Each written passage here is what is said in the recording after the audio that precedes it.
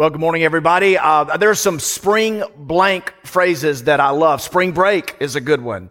Spring training is a good one. Spring garden, spring home, spring flowers. I even like spring equinox or spring cleaning is not so bad, but spring forward or spring ahead is kind of a tough one, isn't it? Well, these weeks we're asking the question, are you following what's happening in the world? To some extent, everybody does. Some of us are kind of reclusive hermits. We're hermetically sealed in some type of news, capsule. We're not keeping up so much. You're probably the happier ones in the group, but some of us on the other end of the spectrum are watching everything that unfolds.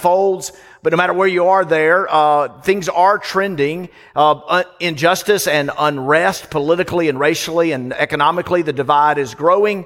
There's lockdowns and isolation. There are new realities that we're all walking through. I've been talking to leaders, had a meeting with leaders this week in different spheres of influence in our city. And every leader that I know, including me, are walking through new realities and unknowns about our future. So we're asking this question. You saw it on the screen in our sermon bumper video that Daniel Hicks carefully crafted.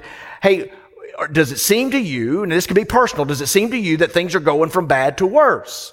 I can't answer that question for you, but it seems like pastorally, in my experience, that a lot of us are saying yes, or I think the answer is yes. But perspective is a big thing. In fact, I've been able to bounce back. I've been able to practice resiliency. I've been able to overcome. I've seen God rescue, redeem, and deliver me in some cases just using the gift of perspective. And we're in these 4 weeks leading up to Palm Sunday, Good Friday, and Easter Sunday, we're gaining some perspective from an epistle. That's a church word. I'll stop that. From a letter written a long time ago by a man named Peter. And things were trending in the wrong direction. And he was saying to them, in the midst of all that doesn't seem so hopeful, have hope in the midst of this hurt. And what was their hurt? Persecution, mistreatment, discrimination.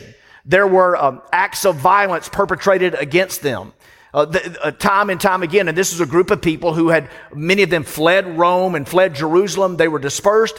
They were scattered abroad, and Peter's writing to them. Their families were turning on them. They had to go to new places. They were living in a foreign land, and an emperor who ran the show. I'm happy and proud. Our country is far from perfect, but I'm kind of happy for democracy in many ways. But there's an emperor, and he was growing increasingly insane in the membrane, insane in the brain, and he burned Rome. It was a secret of his. It was stealth and clandestine and covert, but he set fire to Rome, and his plan was to rebuild this master city. He had plans, and so he didn't want to be blamed for it, so he took the mistreated Christians and he scapegoated them. And you'll remember week 1, if you study this historically in the first century, you'll learn that Nero had 2 specific charges, really 3. They considered them to be atheists because they didn't believe in him, the emperor God. And then he also accused them, and it ran rampant, that the Christians that they were cannibals. They hid. They had to hide. Today, even on Spring Forward Sunday and Spring Break, you got to get in your car probably and drive here, and you had freedom. We sang about the freedom that the Lord brings, and we have freedom in our country to worship in open assembly, and that was not so true of these people. And Nero was saying to them, scapegoating them, saying that these Christians were cannibals. They talked about eating the flesh and drinking the blood of Jesus, and they were doing this in secret, smaller assemblies. The church gathered not in the temple courts as much, but in their homes, house to house, as Acts said it in Acts 2 and Acts 4, etc. And another charge was that there were incestual relationships. These folks loved each other deeply. 1 Peter 1:21 would say, it gives us this command to love each other deeply from the heart. And they called each other brothers and sisters. We have a Father, one Lord, one faith, one baptism, one Heavenly Father who's above all, in all, and through all. And we are therefore brothers and sisters. So we love each other deeply from the heart. If you love each other deeply from the heart, can I just say, you don't look down at your devices all the time. It's face-to-face relationships. So Nero took that good, virtuous, godly, noble thing and turned it into scapegoating them. And so here are these people, and here's what they're going through. So in week 1, we looked at the idea of hope.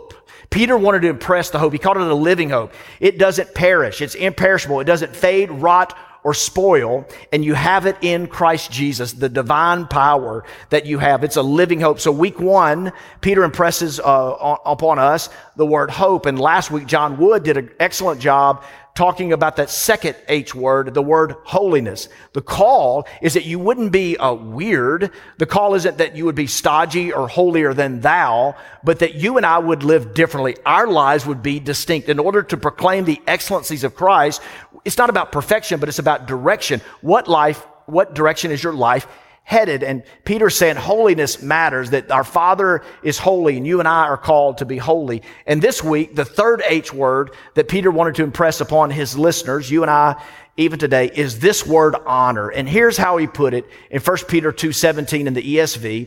It says to honor everyone. Now, if you study the original Greek, everyone means that. You know, there's sort of a preacher joke that gets tired on people, but there's nothing fancy. There's nothing open to misinterpretation here. To honor everyone does mean actually everyone. Now, let's stop for a second. But let me ask you, what would it look like if we followed this one simple command?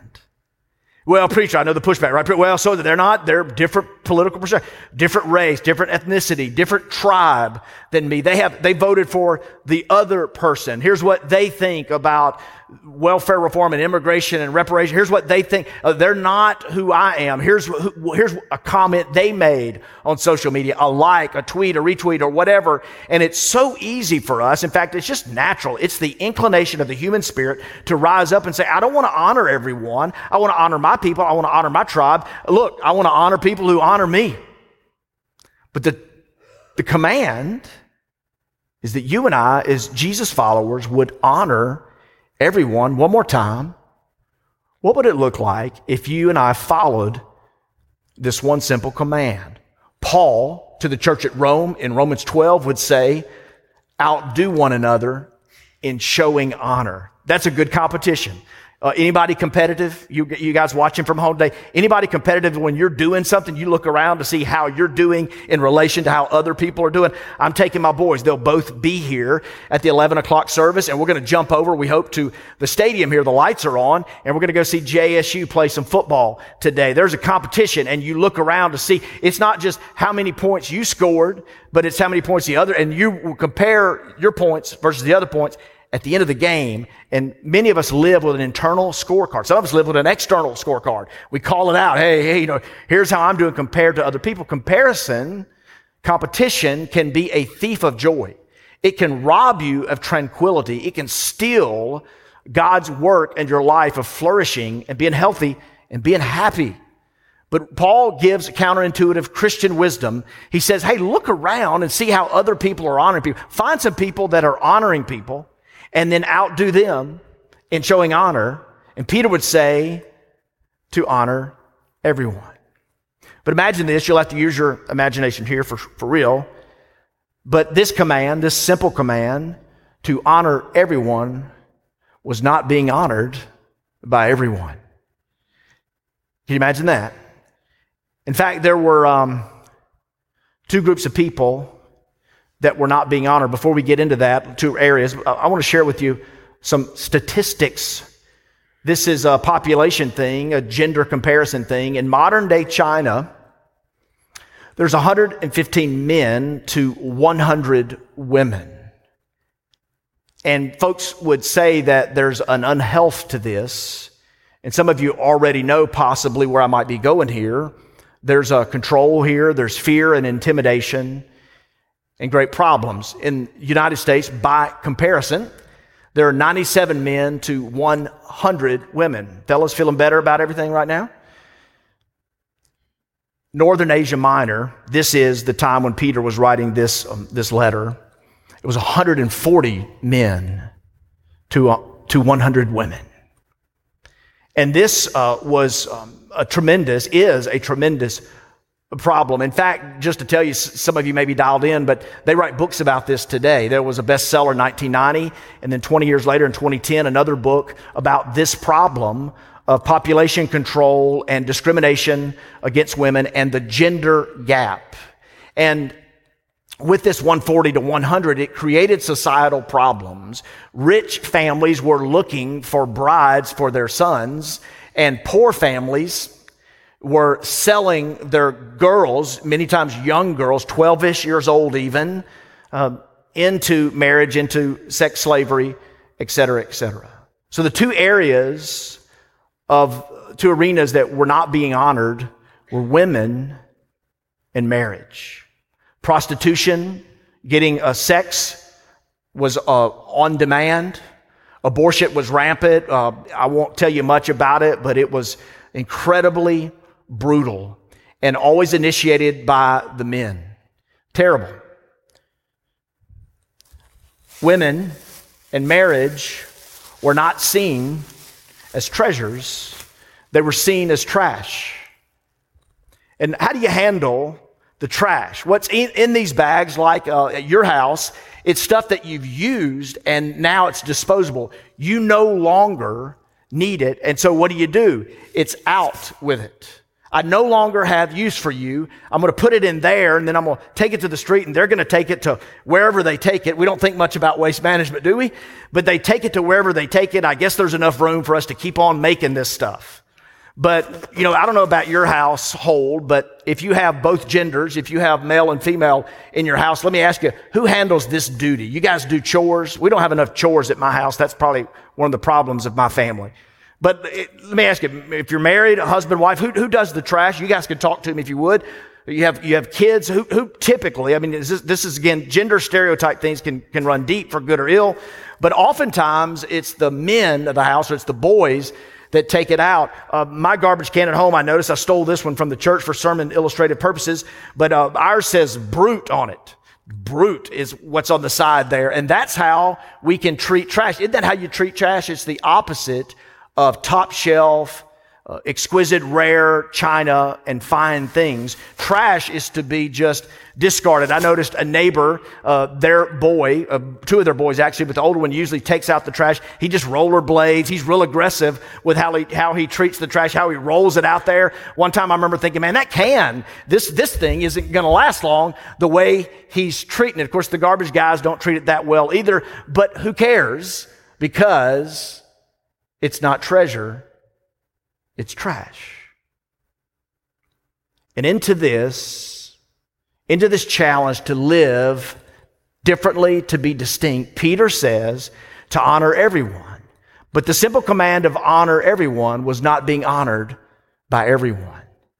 And what was viewed as trash was women and marriage.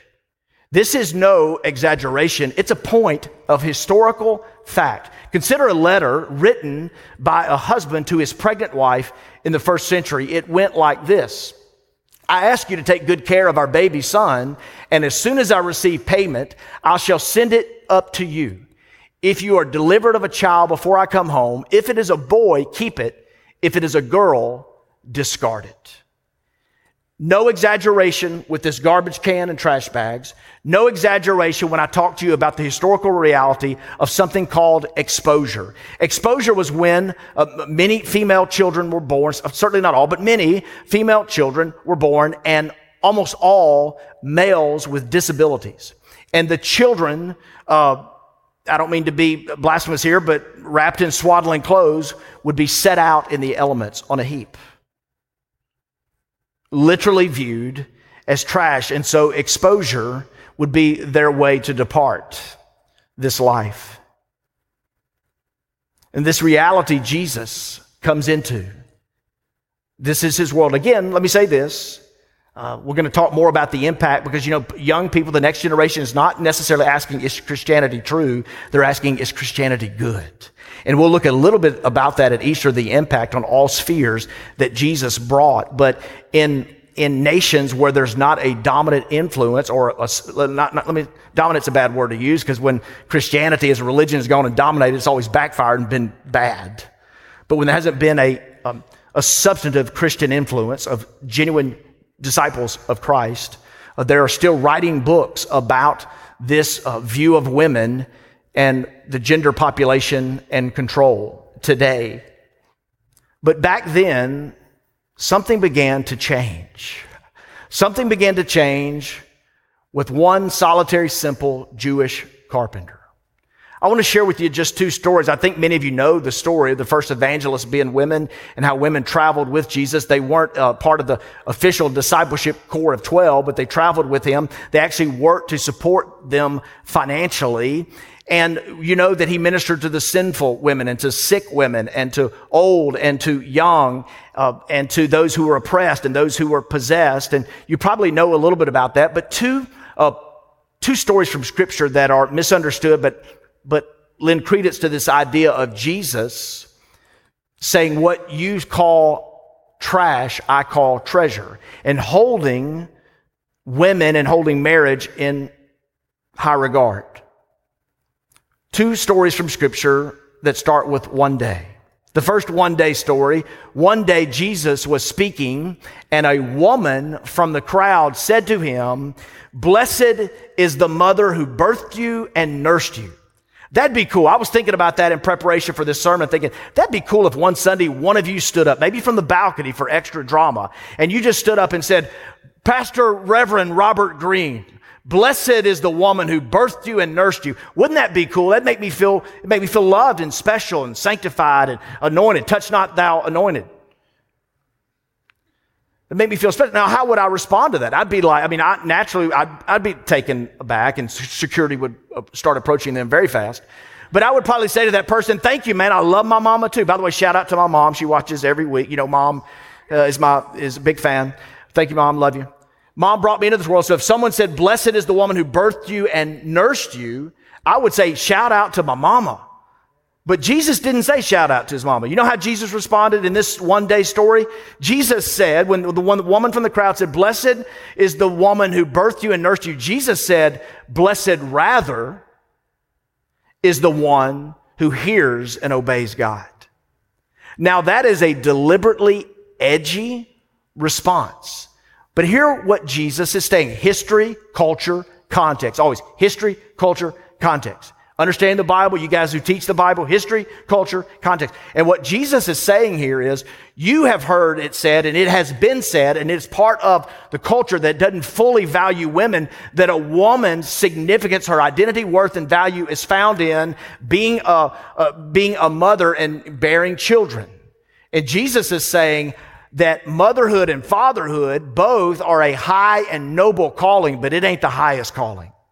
The highest calling is that you realize that we all realize we are image bearers, that we have a creator and he has stamped on us the image of God, everybody, and that's the highest calling. Women, you have value in the eyes of your creator, not because you're married, not because you have borne a child or children. It's because you are a daughter of the King. You are an image bearer. That's a one-day story. Another story familiar to some, especially probably to the women. You gals have probably done a Bible study or two around this. But one day, Jesus went into the home of Martha and Mary, sisters, and the story there in Luke 10 tells us that Martha was about hospitality and busyness and preparation. But Mary, do you remember, was sitting at the feet of the Savior. And Jesus and Martha, but it tells us that she was troubled and she complained. She was troubled and she complained. When you're troubled, what do? You complain. That's what we do. When you're troubled about something, you complain. You may stuff it, but eventually, like a beach ball, it's coming up. You're going to complain. And so Martha complained. She said, "Lord, don't you care?" When you complain in prayer, when you talk to God, look, it happens to me all the time. I got more of this in my future. "Lord, don't you care? Look what's happening here. Don't you care? Look, don't you care? I'm doing the right thing. They're not doing the right thing. Don't you care, Lord? Don't you care?" And Jesus responds by saying, "Martha, Martha, you are anxious and troubled about many things. Only a few things are needful, really only one, and Mary has chosen the good part. And what she is doing will not be taken away from her." Here's how we interpret that in America. We interpret that as Martha bad, Mary good.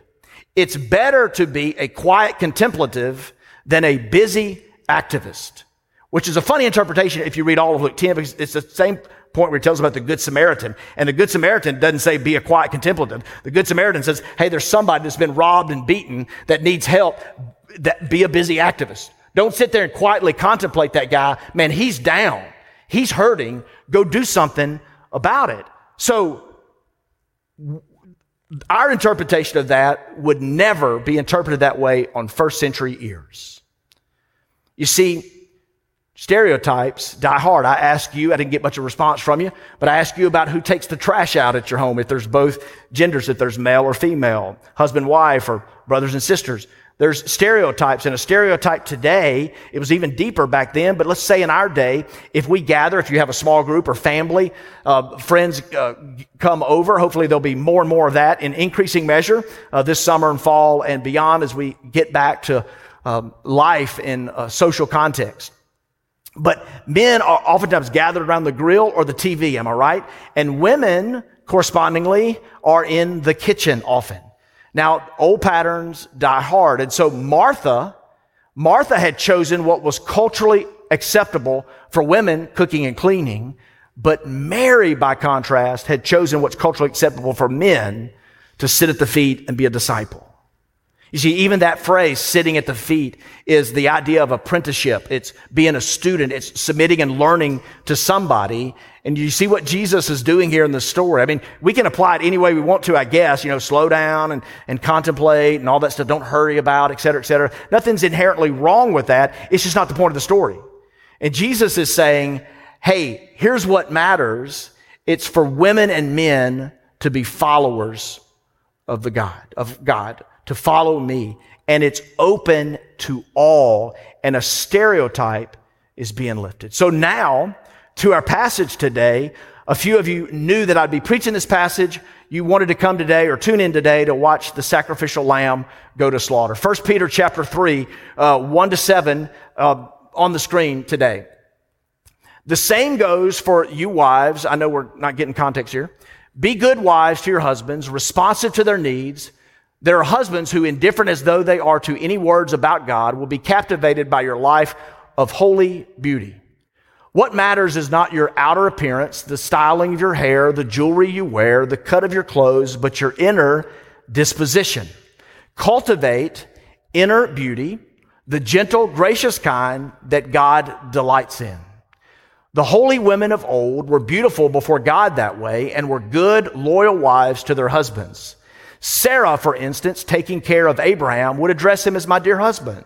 You'll be true daughters of Sarah if you do the same, unanxious and unintimidated. The same goes for you husbands. Fellas, you're not off the hook. Be good husbands to your wives. Honor them, delight in them. As women, they lack some of your advantages. But in the new life of God's grace, you're equals. Treat your wives then as equals so your prayers don't run aground. Some of the women, because you have to remember, this was not an established religion. It had very little, if any, institutional feel to it, much hierarchy to it at all. And women, many of them had come to faith earlier. And by the way, just as a point of agreement, no one has ever been belittled or cajoled or nagged into the kingdom of God, ever. In fact, very few people today are being persuaded by impressive expositional argumentation into the kingdom. But to live well, when we proclaim the excellencies of Christ and people see something different about our lives. In fact, even what we're talking about today, what if you lived and you honored everyone? Everyone. What if you honor people who weren't worthy of honor? Anybody married who realizes that sometimes the person you're married to doesn't seem to deserve honor in that moment? Or they're operating very dishonorably, okay? Anybody there? Look, y'all know the story of Abraham and Sarah. Just go back, man. I say this too many times, probably ad nauseum for some of you, but the Bible never airbrushes its characters.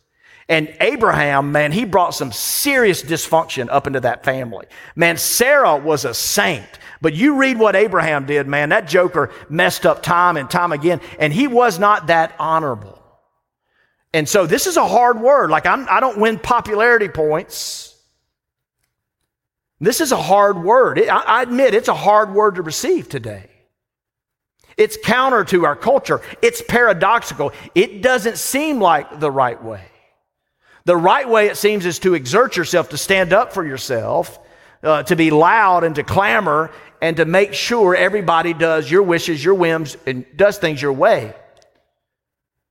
But he points here and he says, there's something different here. So for the balance of this message, I want to look through my life. I invite you to a lot of similarities probably between yours and mine, but I'm a husband and I'm a father of 3. I have 2 boys and a girl. I've got a girl who's a freshman in college. A lot of you know. She has no chance in the world. She's a redhead, an only daughter, a middle child, and a pastor's kid. No hope for my Haley. But I see this, and I want to just preach this in the balance of our time through these 2 ideas. They'll be here at 11, but what kind of wife do I pray that my sons will find one day? And then at the end, what type of husband do I pray that my daughter would find one day? I'm a little more emotional about that one for some reason. I don't know what it is. You with me, some of you? So here's what Peter is saying. Peter's saying a calm confidence in Christ. I would invite you, if you notice today, I didn't say turn in your Bible. And if some of you notice today, you're going to make fun of me for this. You might even come at me, but I flipped the switch from the ESV and went for a more palpable translation. So you study this on your own and get a good commentary. We can have some back and forth if you're willing to this week. But there's a lot that's said here. But Peter asserts that a woman's strength is calm confidence in Christ. Can I tell you today that I pray for my boys? I pray for them to graduate college and be gainfully employed. I pray for them. The 3 most important missions, I learned this in college. The 3 most important decisions you'll make is your master, your mission, and your mate. For some of you, your calling could be singleness, and that can be a gift from God. Steward it wisely. This passage indicates that women, you don't need a man to find your identity, your worth, and your value. Like I want my daughter to know that. But I want my sons to find a woman who's calm, has calm confidence in Christ. That she would find her identity, worth, and value in Jesus Christ and not look for that in my sons. You hear me say this, but man, Susan is a wonderful spouse, but a terrible savior. She could say the same thing about me. And when we look to each other to find our identity, worth, and value, no one can bear that weight. Don't put, you guys who aren't married, guys and gals who aren't married, who hope to be married one day, don't go in. Because here's marriage. There's the ideal, then oftentimes there's the ordeal, and then you're looking for a new deal. And a lot of times with the ideal, we go in with, this person, I'm going to walk down that aisle. Now, we've been we've been stressing about this wedding, but I'm going to walk down this aisle and I'm going to stand up here with the preacher man. I'm going to be looking good. And all of a sudden, he or she's going to end my loneliness and ensure my happiness. And just, they're just going to make everything right and go away. And putting on one of these, by the way, this is my original wedding ring from 24 years ago plus. But putting on one of these things doesn't magically make you any different. And Peter's saying, and he was married, by the way. Some of you are like, why could Paul talk? I've had many a person, particularly women, why could Paul give advice about, Peter was married. And Peter says the strength of a woman is calm confidence in Christ. Notice the phrase at the end. It says in this particular paraphrase, it says that she would be unanxious and unintimidated. Can I say this, and maybe some of you will pick up on this? There are some things, some virtues. There are some things, let's just say things. There are some things that masquerade as strength that actually promote fear and insecurity. But having a calm confidence in Christ, cultivating the inner beauty. I know there'll be some pushback from this, but Scripture gives us indication that Jesus was not necessarily a very good-looking man. And Peter points this. By the way, the example is always Jesus, always Jesus, always Jesus, always Jesus. What about that preacher who fell? What about that person? What about that leader? What about that writer? What about that apologist? Fall, disgrace. The person's always Jesus. What about that person in the Bible? Well, okay, there's some good examples, but the example's always Jesus. And Jesus didn't attract people because of studly good looks. It was his inner disposition that attracted people, especially the broken, lost, and lonely. So don't look to outside adornment. Develop inner character. It was Jesus's inner disposition that made him so captivating and compelling. And it can be true for us. Peter here puts it at the feet of women. Can I give a challenge here? Ladies, be that kind of woman. So Peter says to the men, he says to them, the same is true of you. Notice the language of equality. The language of equality. Husbands, the same is true for you. And then notice our word honor again. We see it again. Honor them and delight in them. Honor them. There it is again. That's our word for the day. The third H word that Peter impressed upon his listeners long ago and to us today is to live life with your wife, and to do so to honor her and delight in her. What kind of husband do I pray that my daughter will find one day? Someone who honors and delights in her. If you ask Susan, y'all, can I give you some good news? Anybody open for some good news? Things are trending. Eric's with me. Things are trending in the wrong direction. But if you were to ask, we're just in a good season in our marriage. Can I say that? We're like, anybody want some good news?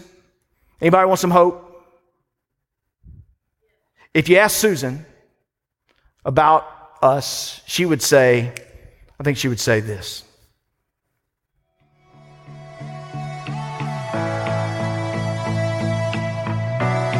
Daniel, can't believe I'm doing this. He's a phone call to his parents. He's a Bible by the bed. He's the t-shirt that I'm wearing. He's a song stuck in my head. He's solid and he's steady like the Allegheny runs. He knows just where he's going and he's proud of where he's from. One of the good ones. For real. He's one of the good A couple times this song has come on the radio lately, and I've turned it up. And let me brag a little bit. Susan knows most of the words, and she has sung it out loud to me. This is a good season for us. Anybody want some good news? That it ain't all bad. It ain't all bad. But let me ask you, or let me get you to ask me, how did we get here? Again, it's not perfection. It's just the right direction in 24 plus years. Now, 27 years ago when we met, I flirted with her in Colorado, and she didn't sing this song that she's singing to me 27 years later. She sang that song by the Supremes, Set Me Free, Why Don't You Babe? She actually got on a stage at a coffee shop and sang it out loud to me because I'd been flirting with her, and she wanted me to step up to the plate. And she sang that song, You Just Keep Me Hanging On. And I was sitting there going, woo, that girl, she looks good. And I didn't know Bethany, she can sing. She can sing. She needs to be up here, y'all. She's hiding that talent under a bushel. But she can sing. You know this? She can sing, and she sang to me, and I'm like, And I didn't want to set her free. I want to see where this thing can go. But listen to me today. How did we get here? God's grace. God's grace. But I want to give you a few words. One is practice. One is practice. Man, we've worked on it, and we've worked on it, and we've wanted to quit. But let me tell you the greatest gift that we have. It is turning up a silly song and having her sing to me in the car and knowing the words is awfully cute. But the greatest gift that we have in our marriage is friendship. It's our friendship. It's the way that we can honor and delight in each other. I talk to a lot of young guys, and they're struggling early on. Man, we did, we have, we will. But in the early struggles, a lot of guys will say to me, they'll say, man, she's, hey, you sit down for coffee. Hey, man, she's, they don't want to tell me any secrets. They don't want to tell you anything really specifically bad. Like, Pastor, she's different. Yeah, she's different. And I can fill in the blank. I don't out of dignity, but I can fill in the blank. She's different. Is she different? She's different. And they go on, here's usually the angst in them is that she's not like my friends. And so they kind of already draw a conclusion. Hey, she's not like my bros. She's not like my boys. She's different. So I don't know when I can be sarcastic. I don't know when I have to straighten up. I don't know when I can share this. I don't know when I can be real or fake. She's just different. She's really different. So I'm going to be friends with my boys and I'm going to do romance with her. And I tell every man, I'm telling a bunch of you now, look, friendship is the best part of it. In that friendship, there's this space. And let me tell you about this space. For every guy who says, I got her, check. What preacher say? Master mission mate, got the mate, check. The space between you and marriage is dynamic.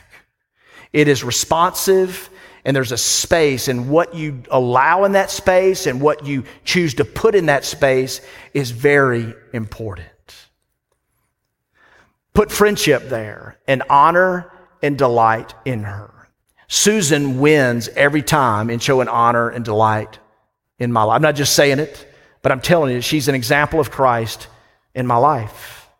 I've tried, in fact, I've writing things down of ways I can honor her. A few weeks ago, she wanted to go see her sister in Austin, Texas. She didn't have to ask me for permission, but I'm like, let's make sure she can go to Austin, Texas to see her sister give birth to their baby boy. I showed them a couple of weeks ago, but man, a trip to Austin. On Friday, I thought, what can I do today to honor Susan? She's going to give me a hard time for telling you this, but I remember a couple of months ago, she said, I like Arby's. I'm like, you don't like Arby's? I've never been to Arby's. I've never taken you to Arby's. I've never seen you eating Arby's. What's this Arby's? We didn't even see a commercial about Arby's. She goes, I know, I just sometimes crave Arby's. Well, on Friday, I drove across town. There's no Arby's in Fondren. There's no Arby's anywhere around me that I know of. And I just drove all the way to that one on Ridgeland, and I got her Arby's, and I texted her. I was so proud of myself. I said, I'm bringing you Arby's. You be home in 20 minutes. I just, by the way, I dropped it off and left. All right. I just wanted to do something for her to honor and delight. Listen to me, fellas.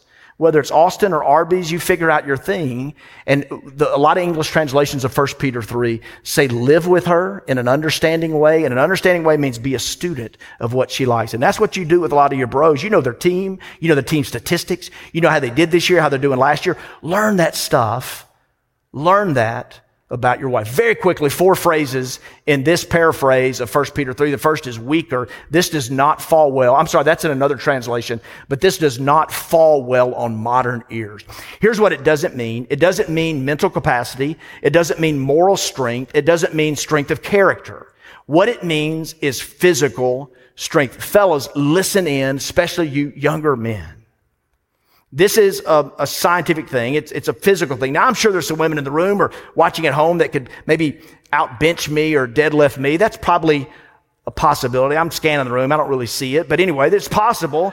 It's possible that could be true. But here's what I'm saying. If I said to you and gave you a challenge to go find the 1,000 strongest people on the planet, guess what? They'd all be men. Now, guys, we can gloat in that, but we shouldn't.